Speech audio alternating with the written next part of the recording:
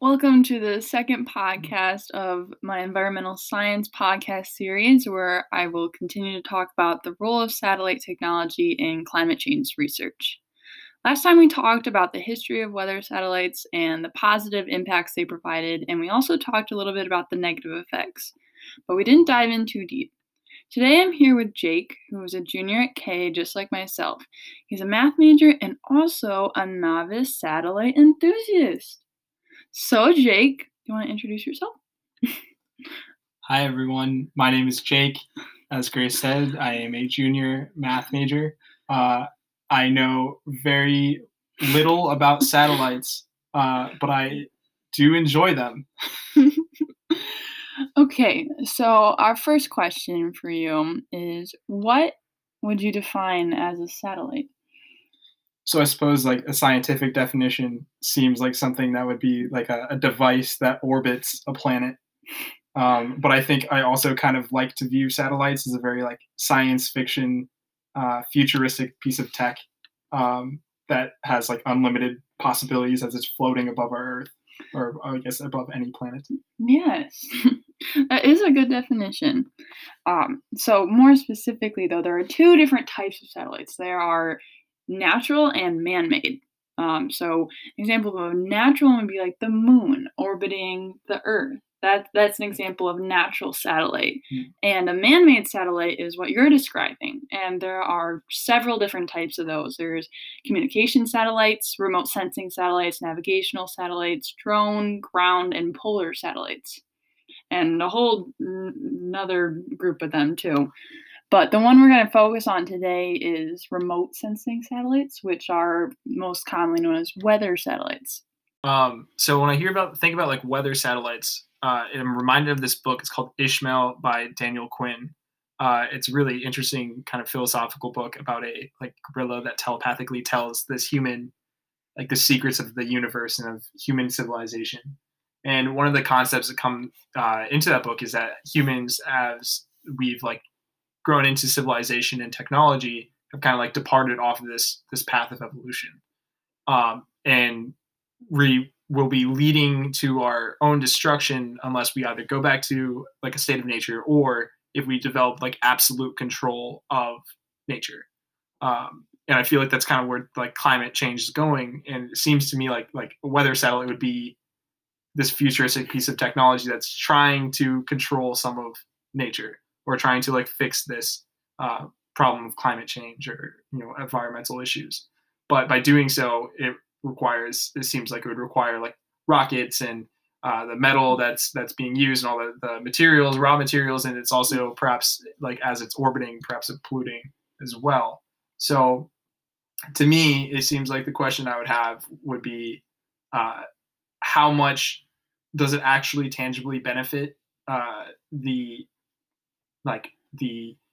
act of fighting climate change, and how much of it is just another piece of junk that's being thrown into our sky? That's a great question, because there are both like positives and negatives to this observational tool. And what I would say is like, if you can't measure it, you can't manage it. Without precise data provided by these satellites, environmentalists and scientists aren't able to understand and predict the impact of climate change. And policymakers are not able to create effective strategies for what to do next. And there's a lot of positives that we've been able to see, like tangible evidence of climate change. We've been able to monitor the sea surface temperatures all over the globe. We can see a warming trend. We can measure the CO2 and methane levels in our atmosphere. We can monitor the snow cover extent, the extent of sea ice. We can monitor changes in the sun's luminosity and even the cloud change patterns.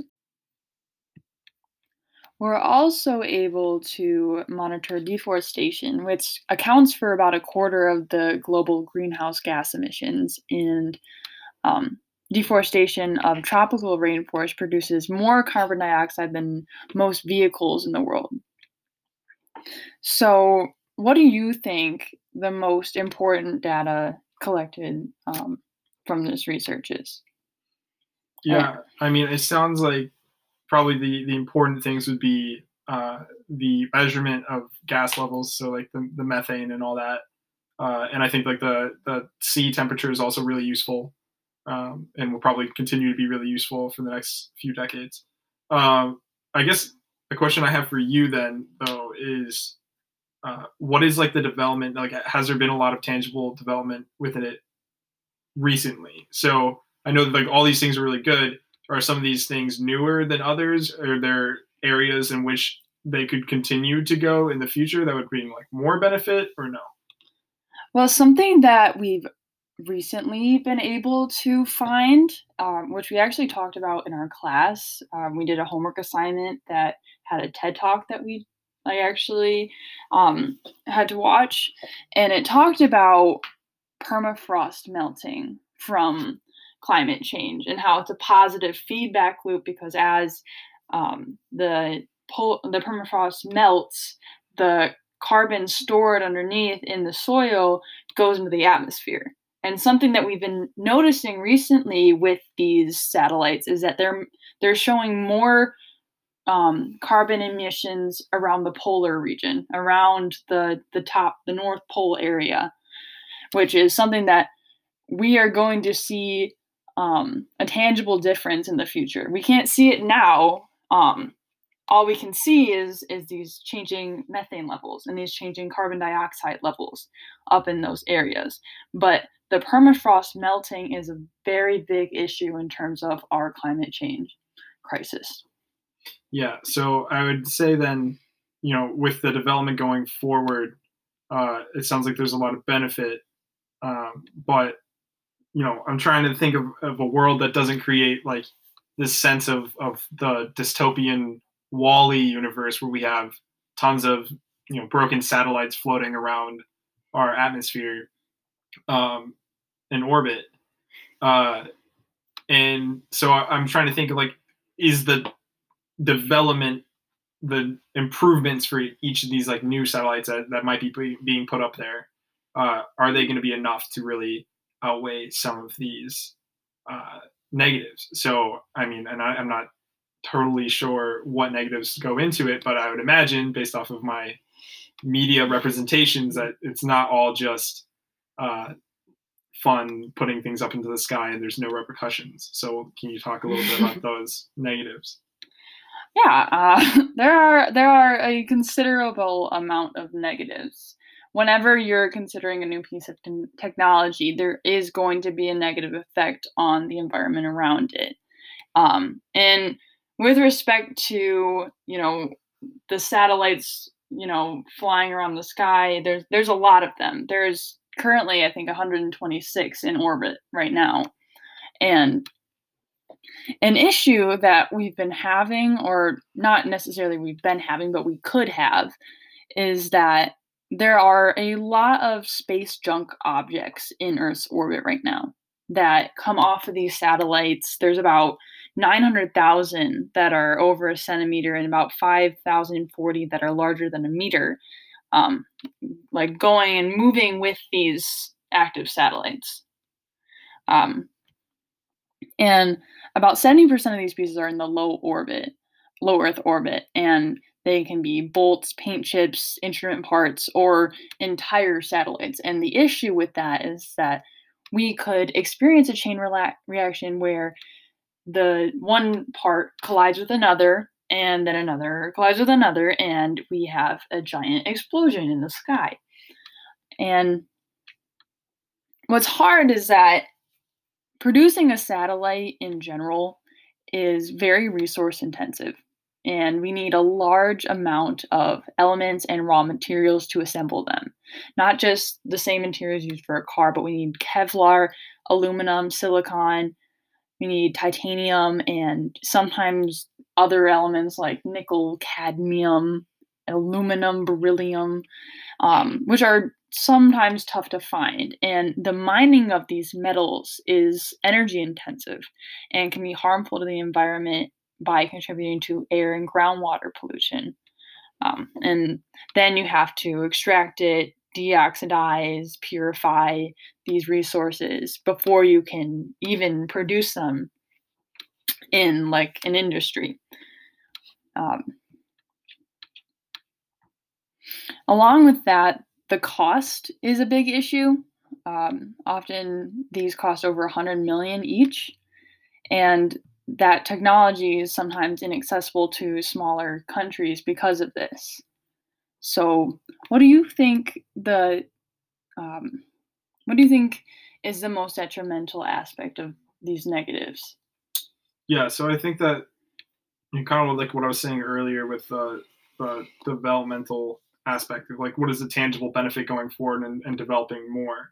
I think that like putting them up there, I imagine still even like with the raw materials and like the rockets and all of that kind of stuff contributes a lot to the to environmental catastrophe. But at the same time, we also have to be considering the money that's being put into these satellites. If they're not leading all the time to really substantial, like productive ways to fight climate change, then could there be better ways for those millions and millions of dollars to be reallocated in a way that would create a more tangible benefit to fighting climate change? Well, the thing is that satellites in general and most space travel in general is not good for the environment. Our desire to go to the moon was not good for our planet. It's good for, advancements in technology, advancements in our own knowledge, but it wasn't good for the planet. The only good thing that we have coming from these satellites is that we're able to observe what's going on our planet. We're able to see what's going on with climate change. And that's the tough part, is that when you look at it at face value, it's kind of ironic that we're using technology to help us with an issue that was created by technology.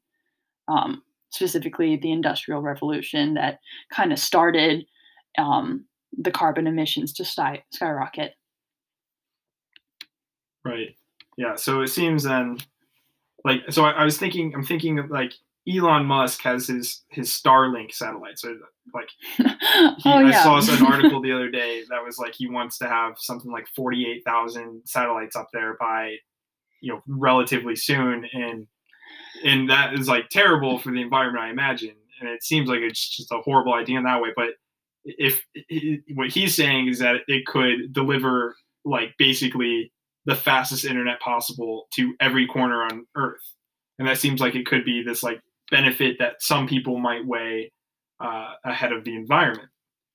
So I think like one of those things to think about though, and perhaps there would be some sort of butterfly effect there of Elon Musk creating this universal internet, and then that leading to some other things that would help fight climate change, and perhaps that would be a good direction to go. But it seems like one of those things with weather satellites is that it's not. It doesn't seem like there's that really boom of something that's going to be really useful if we like continue going on with the satellites. Mm-hmm. So do you think the positives outweigh the negatives? Yeah, so I think that for the satellites that are already up there, I think that the positives probably do outweigh the negatives, and it also doesn't really matter because they're already up there at this point. But the question of whether we should continue going with these weather satellites is a little bit more dependent on the potentiality of future satellites going up there. How much more tangible benefit can it bring by putting more up there? Because it takes a lot of natural like issues there. So I think that it really depends on what the future benefit would be, whether we should continue doing it, because otherwise the money could be spent in a lot of more clear-cut positive ways. Nice. Thank you for offering your opinion, Jake. That's all the time we have for today, but thank you for being on my podcast, Jake. Thank you for having me. I hope that you learned a lot about satellites. I learned about tons about satellites.